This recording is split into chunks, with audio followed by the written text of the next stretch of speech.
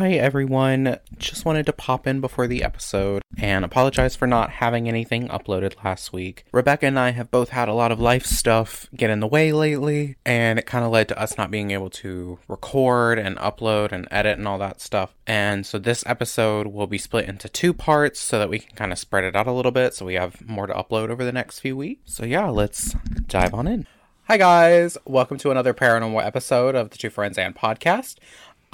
So today, we thought we would... What? There's a spider. Just like...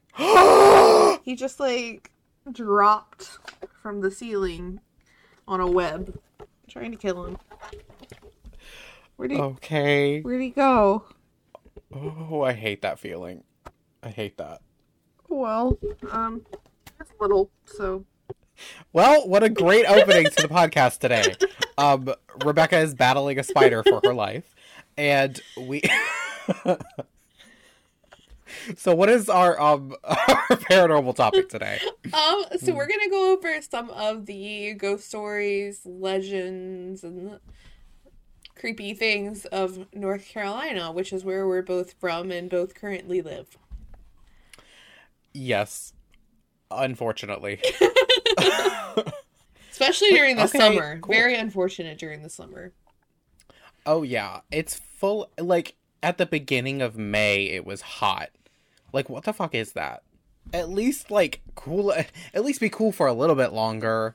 Our air condition is... I feel like there should be a hard start to summer at June. Right.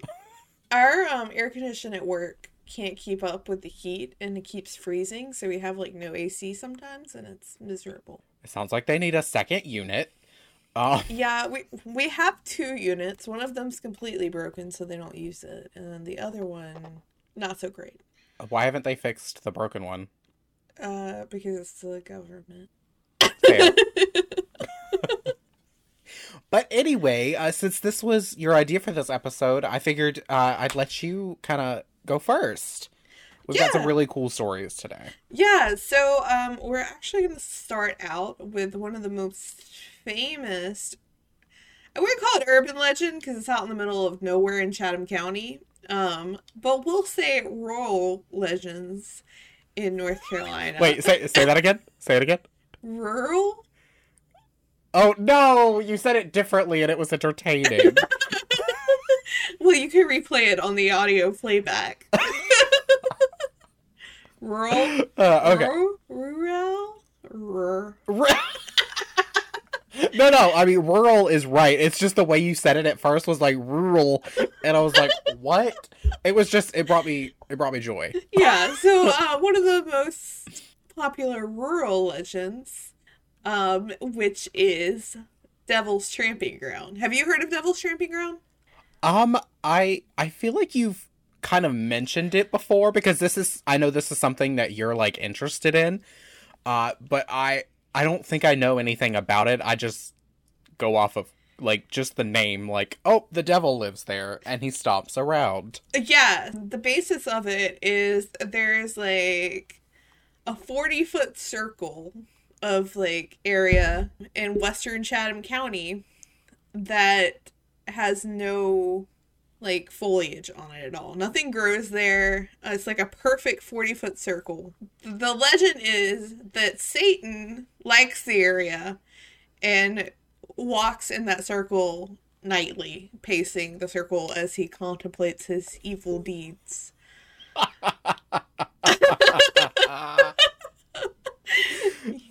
So normally he contemplates his evil deeds. Normal stuff grows on the outside, but, like, only, like, wiry grass and stuff grows on the inside of that circle. And they've, like, tried to transplant stuff into the circle, and nothing really grows there at all. Is there anything weird that happens there, or is it just a big circle of dead earth? So, there are, let me find... I'm sorry, did I ruin your flow? No, you're fine. I was gonna get to that. Let's see. Everyone says that anything that's in the circle before dusk gets violently moved outside of the circle by dawn. Interesting. And, like, people have... Does that include people? Yes, people have tried to sleep inside the circle, and, like, supposedly no one succeeded and remained sane. Okay. Yeah, evidently something they see drives them out of their mind, and they never recover from it. Oh my god, we have to go there. Right? And they say that, like, when dogs go in there, they tuck their tails between their legs and whimper. Like, they'll, like, dig their heels into the sand. Like, no animal wants to go in the circle. And I'll go into a little history of it. So, the circle, like, the first, like, known reports of the circle date back to actually, like, oral history from the settlers and the indigenous tribes of the 1700s. This is an article from WRAL, which is a local news station in the area. The indigenous tribes have a superstitious dread of the place, and it was with difficulty that the person writing this article succeeded in getting one of them to visit the place at all for the purposes of digging into it. After getting about 3 feet and finding nothing, he was so impressed with the supernatural origin that he refused to go further. And then... in 1925, a 74-year-old man born in 1851 said his grandfather, who would have likely been born in the early 1800s or late 1700s, said the spot looked unchanged from what he saw decades ago. So it's been like this since the 1700s.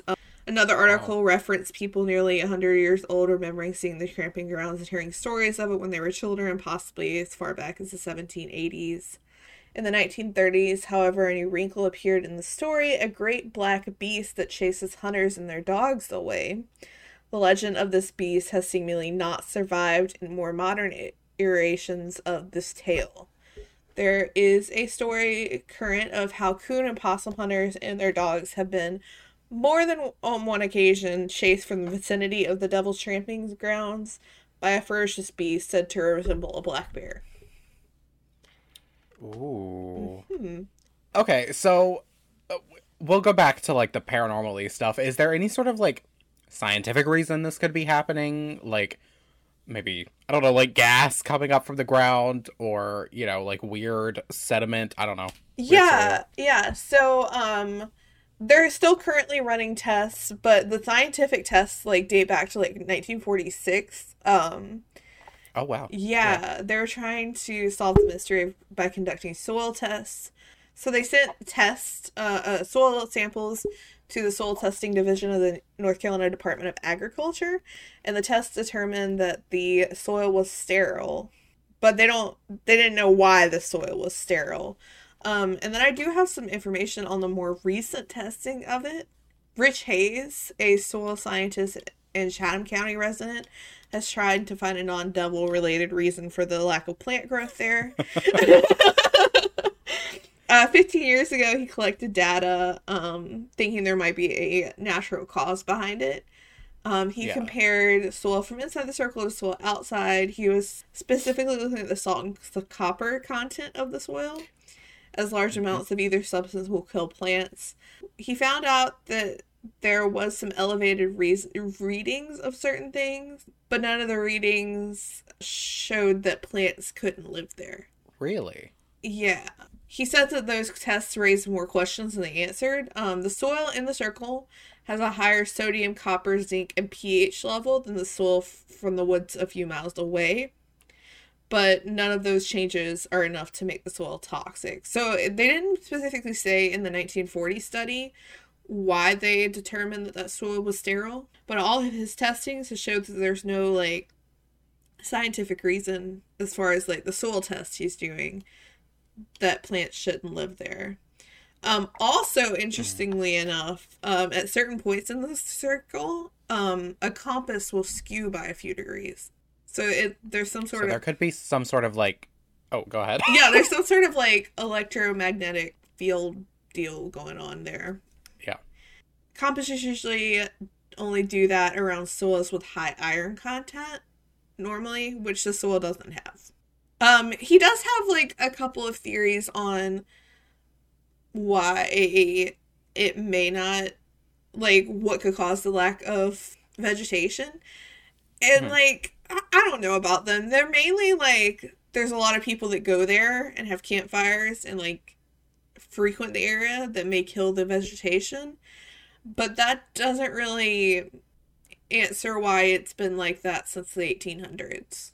You mean to tell me that since the 1700s, we'll say, that people have just been lighting fires there and sleeping there so frequently that there is still zero vegetation? Yep. Just a campground since the dawn of time. Even though the Native Americans were so terrified of it, they wouldn't go anywhere near it. I think we need to go there. Yeah, if we do, we'll have a podcast or maybe a YouTube video of our experiences. And if we die...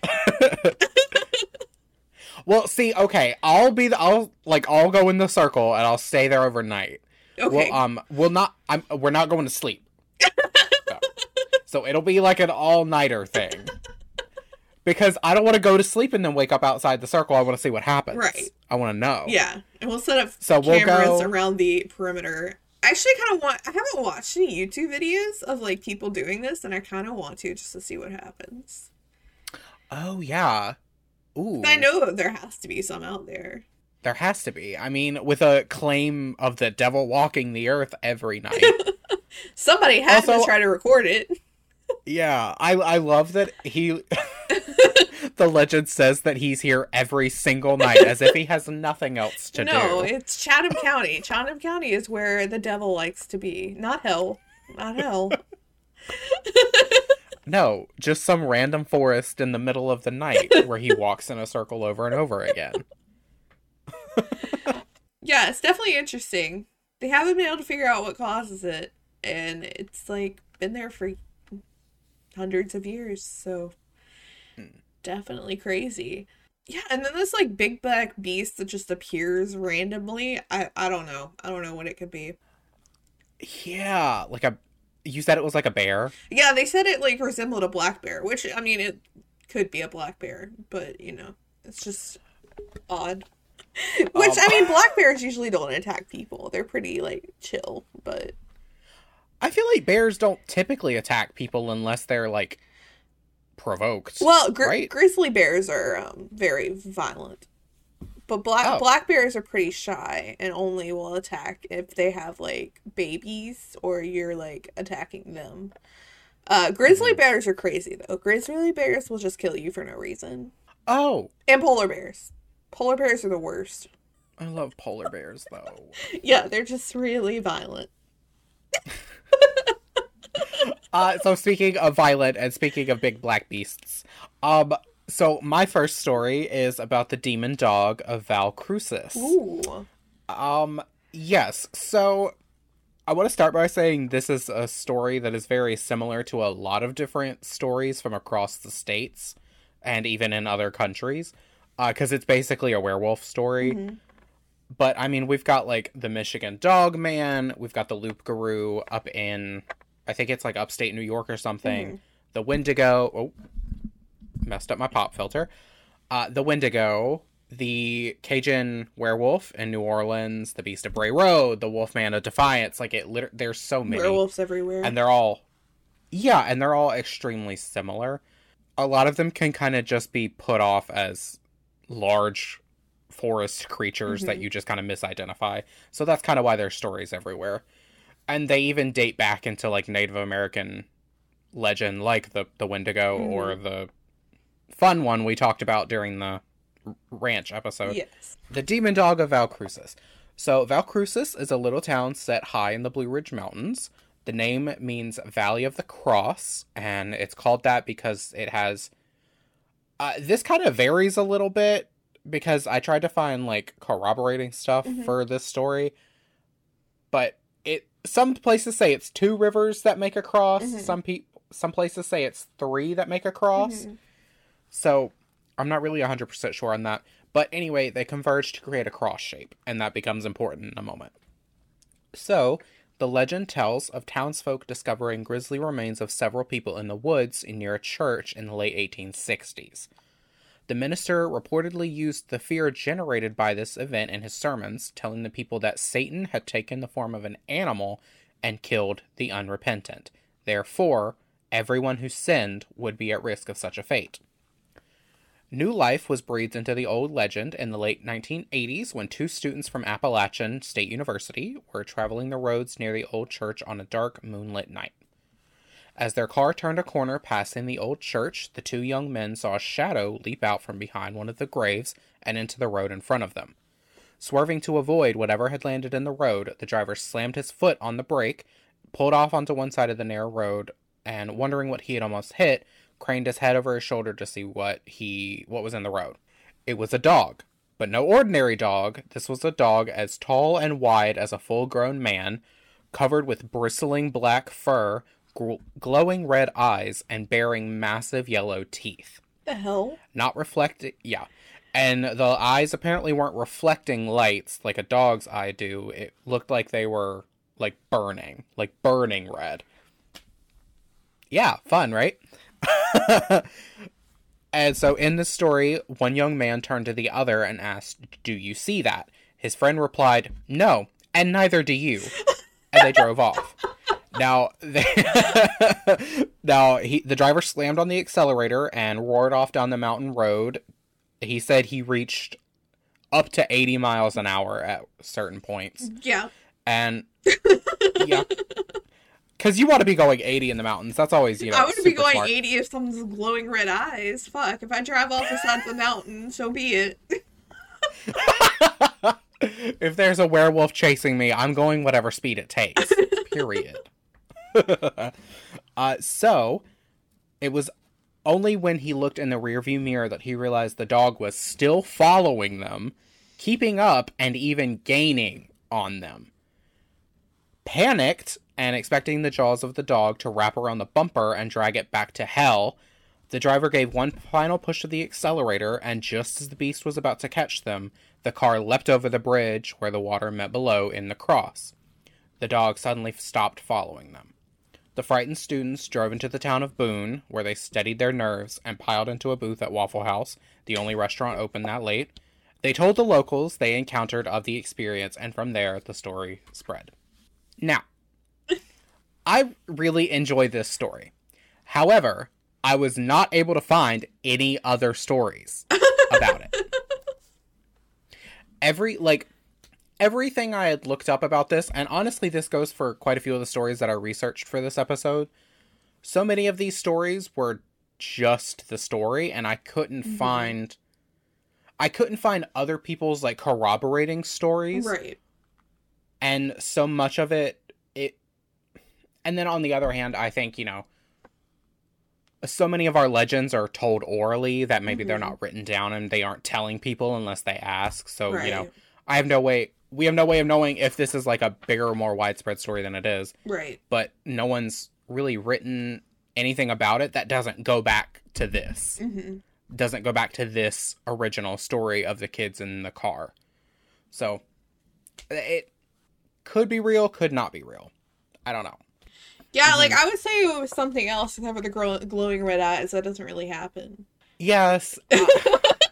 And with that part, I kind of wonder, were they actually like that? Or was it y'all saw, a giant animal, got afraid, and, the fear made you think you saw its eyes, smoldering with red fire? Right.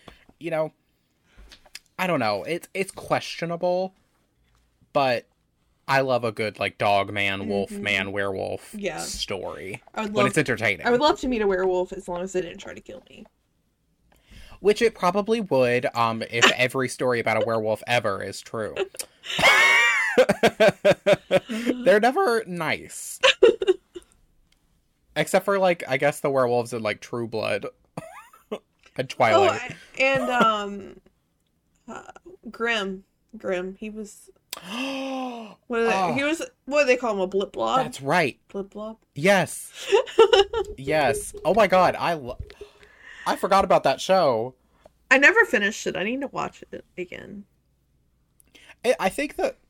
Was it the last season he, loses his powers and then he gets them back or something? I don't remember.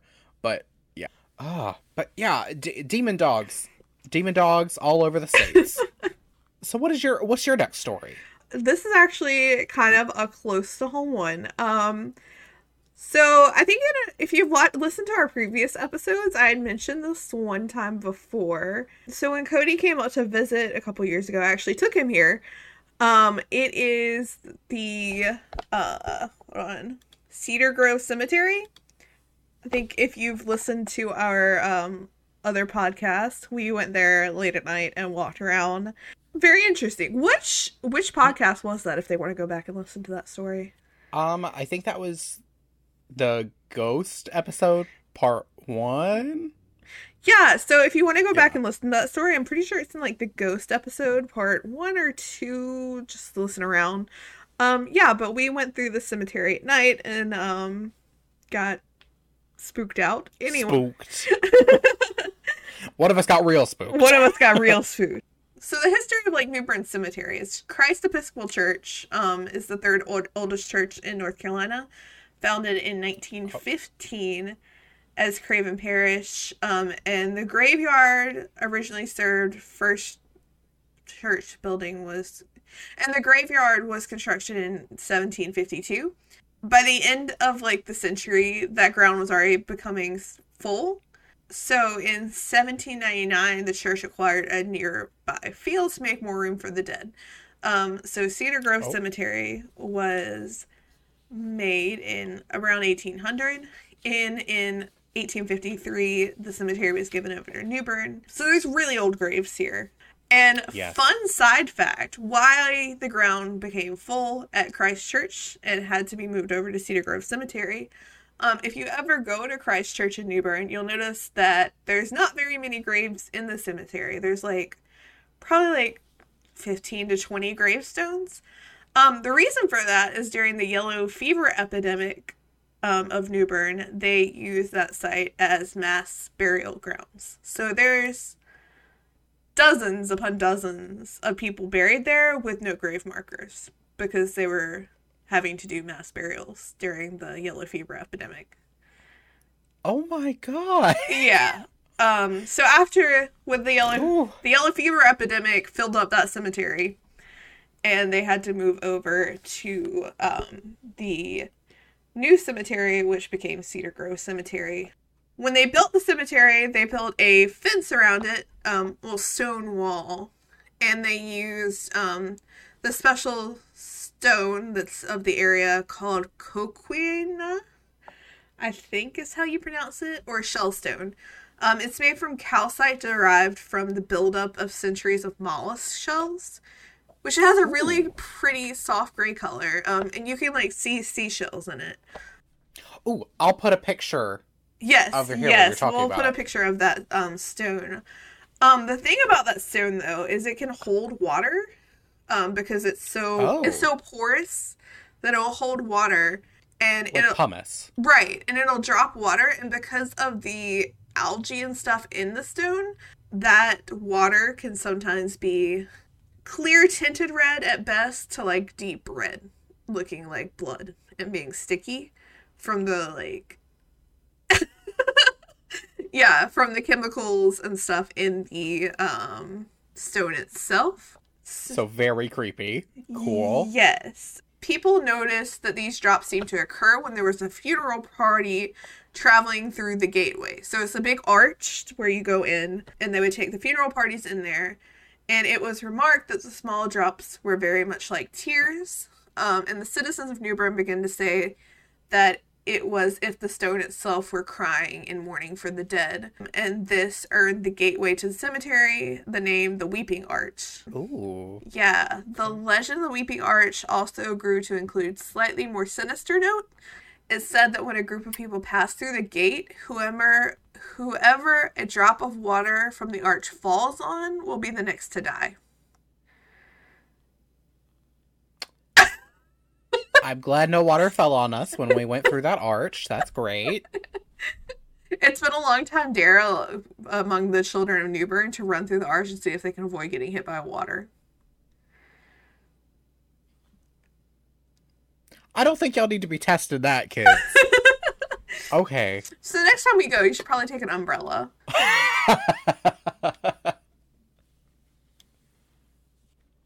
I'm gonna need a lot of coffee after we finish. if I want to make it through the day. I could not get to fucking sleep last night. You should take medication. That'll knock you out cold. Well, I was gonna take NyQuil, but then because I had been laid down for probably like an hour and I still hadn't got to sleep, and I was like, oh, okay, I'll take NyQuil. And then turned over, realized it's in my brother's room. Of course. Who was also already in the bed. So I was like, that's not happening. One of the other origins of the weeping comes from the history of New Bern, where a governor named Spite, because, I don't know if this was before or after, but New Bern was the colonial capital of North Carolina. But a governor named Spite was killed in a duel with a man named Stanley. While killed according to the rules of the duel, it is said that the arch strips to the rhythm of Avenged Spite's blood, dripping 3 drops, and then pause before dripping 3 more drops. Of course, we know this is just a legend, but old-timers, or is it? Hold on. But I feel that. Old-timers have records of the happenings there and the deceased in which it occurred. There's no written documents, but the old-timers of New Bern swear that it's true. So, who knows? Definitely an interesting legend. And I'm going to take the side gate. Yeah. Yeah. We're going to take the other gate that we came out of instead of the big arch. So another interesting incident of it really only being oral tradition. Yes, definitely. Yeah. Were you able to find any sort of, like, anybody's stories that maybe they had gotten? I tried, but I cannot find any. Yeah, definitely oral tradition, if it's true. They say that, like, the older people, like, have incidents of it happening. The cemetery is pretty much full now, so they don't use it very much. There's, like, a extra section now that they use more. There seems to be a lot of legends. I really hate not being able to find other people's stories with it, because it kind of... It doesn't necessarily remove its validity, but it definitely doesn't lend to it, and it makes it far easier to just be like, meh. It's a legend, type deal. Yeah, and with the scientific reason for it to begin with, you know. Yeah. Yeah. It definitely is a scientific reason why it drips. Whether or not if you get hit by the water you're gonna die is as yet to be seen. We're gonna bring a sacrifice to the Weeping Arch, wait for it to drop water on it, and then we'll wait and see if they die later. Right. Your stepmom. Yeah, we'll take her there. Oh, your dad will finally be free. Moving on. So, my next story is called The Hunter of Purgatory Mountain. Purgatory Mountain. Yay. Mm-hmm. And this is an actual mountain. Purgatory Mountain. I want to go to Purgatory Mountain. It's interesting. It's in the, oh wait, did I cut out? I may have cut out where it actually was. Cool. Oh, it's near Ashboro. Okay. Okay, I'll get to that. Alright. So, the Hunter of Purgatory Mountain. Here we go. In the waning days of the war, the Confederacy knew that it had lost, with emancipation being declared and the certainty of victory for the Union. A large number of slaves had fed their oppressors and made their way towards freedom, so the Confederacy had a lot less soldiers actually willing to go join up and fight for them. Now, the Quakers were pacifists who don't like to fight in any way, but an order went out from the capital that every able-bodied man was to enlist in the Confederate Army. To enforce this, the state hired gangs of men to go out and capture anyone resisting the draft and bring them to the army to forcibly serve their country. Among these hired men was a burly, black-bearded man. Nobody knew his name, and he was only referred to as the Hunter. Love that. Yeah. He was paid by the head for every man he brought in, and determined that the Quakers were weak and easily captured. So he set off to a settlement on a hill near Ashboro, where on Sunday morning he burst into their meeting house with 2 shotguns pointed at the congregation. Ah, yes. Trapped and Let's go into the church where conscientious objectors are all gathered unarmed. Mm-hmm. And when you learn how old the people he brought back for the war are, you'll really... It's very topical for what's happening in our world right now. But, anyway, trapped and with no way to resist, the young men of the congregation were captured. The hunter tied together 22 Quaker boys, most not older than 14, and marched them out of the town at gunpoint, heading towards the recruitment center in Wilmington. Now, I found a few different versions of this story. All of them agreed that the men he was bringing back to be in the army were between the ages of 10 and 14. These were kids. He was bringing tied up children to serve in the Confederate War. For days, the hunter dragged the boys through the hills and fields towards Cape Fear and down towards Wilmington. One night, the hunter stopped in a tavern to drink and hear the latest gossip, leaving the boys tied up outside. When he emerged, the boys could see that he had had more than his share to drink. When he collapsed on the ground, they took advantage of the situation, slipped out of their knots, and started running back home towards Randolph County. Knowing that the hunter was not just a threat to them, but to everyone in their community, when they reached the county, the boys didn't go back to the settlement. Instead, they actually hid on a nearby mountain in the brush. The hunter, furious that his prey had escaped, pursued the boys to the foothills. He vowed that he would not only kill them, but every one of the Quakers in the settlement. When he tracked the boys to the mountain, he shouted at the top of his lungs, knowing that they would hear. The boys were faced with an impossible choice. They knew what they had to do. And so, with the hunter drawing closer, the boys set a trap. They laid a snare and waited for the hunter to come by. As they heard him approaching, one of the boys let himself be seen and ran off quickly to where the other boys were waiting, with Hunter in furious pursuit. As he barreled down on them, the trap was sprung, and the hunter's feet were caught in the snare. The boys descended and overpowered him. Using the rope they had bound him with, they hung him from a high tree and vowed never to speak of what they had done. After the death of the hunter, a demonic bearded apparition with fiery glowing eyes began appearing in the area. Swinging a lantern, this otherworldly presence would walk through the chestnut oaks that cover the mountain. Many decades later, Purgatory Mountain would be the highest point in the NC Zoo. Park rangers on patrol for 24 hours at the zoo have reported seeing lights dance on the mountain on the darkest of night, as if someone were carrying a lantern through the woods searching. Well, I mean, good for them. Yeah. They really did the damn thing. They did what they had to do. Because they were children. They basically Home Aloned him. And I did find someone who had gone and tried to look into this story, and he had actually, gone to the area and, asked locals about it. And he had even asked 2 of the Quaker historians in the area about the story. And apparently neither were familiar with the hunter or a settlement near Asheboro for the Quakers. And he brings up that maybe the boys were able to keep it a secret, but it's far more likely that it was a story created by moonshiners in the area during Prohibition to frighten the people away from visiting. And, as it turns out, one of the trails on the mountain is actually called Moonshine Run. So... maybe true, probably not. Interesting story. Yeah, and I wasn't able to find anyone who had actually, seen the hunter. Which, honestly, if I had seen the hunter, I'd be running in the other direction. Same. Big black bearded apparition. Glowing red eyes. Why is everything gotta have glowing red eyes? Exactly. That seems like a default, and I don't like it. Also, Purgatory Mountain was actually named Purgatory Mountain because of this, apparently.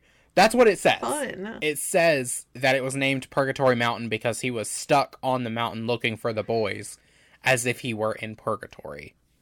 So, fun.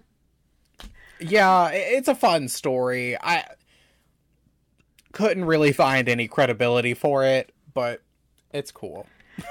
Nice. since we didn't know we were splitting this episode up, we didn't remember to do an outro for this episode. So thank you guys so much for listening. Make sure to go follow us on, our social platforms. Make sure to follow us wherever you're listening right now. Give us a like, subscribe, whatever you can do. And we hope you have a great day. Oh, and start submitting your scary stories to our story submission email. We'll have it linked below. So yeah, have a great day. Bye.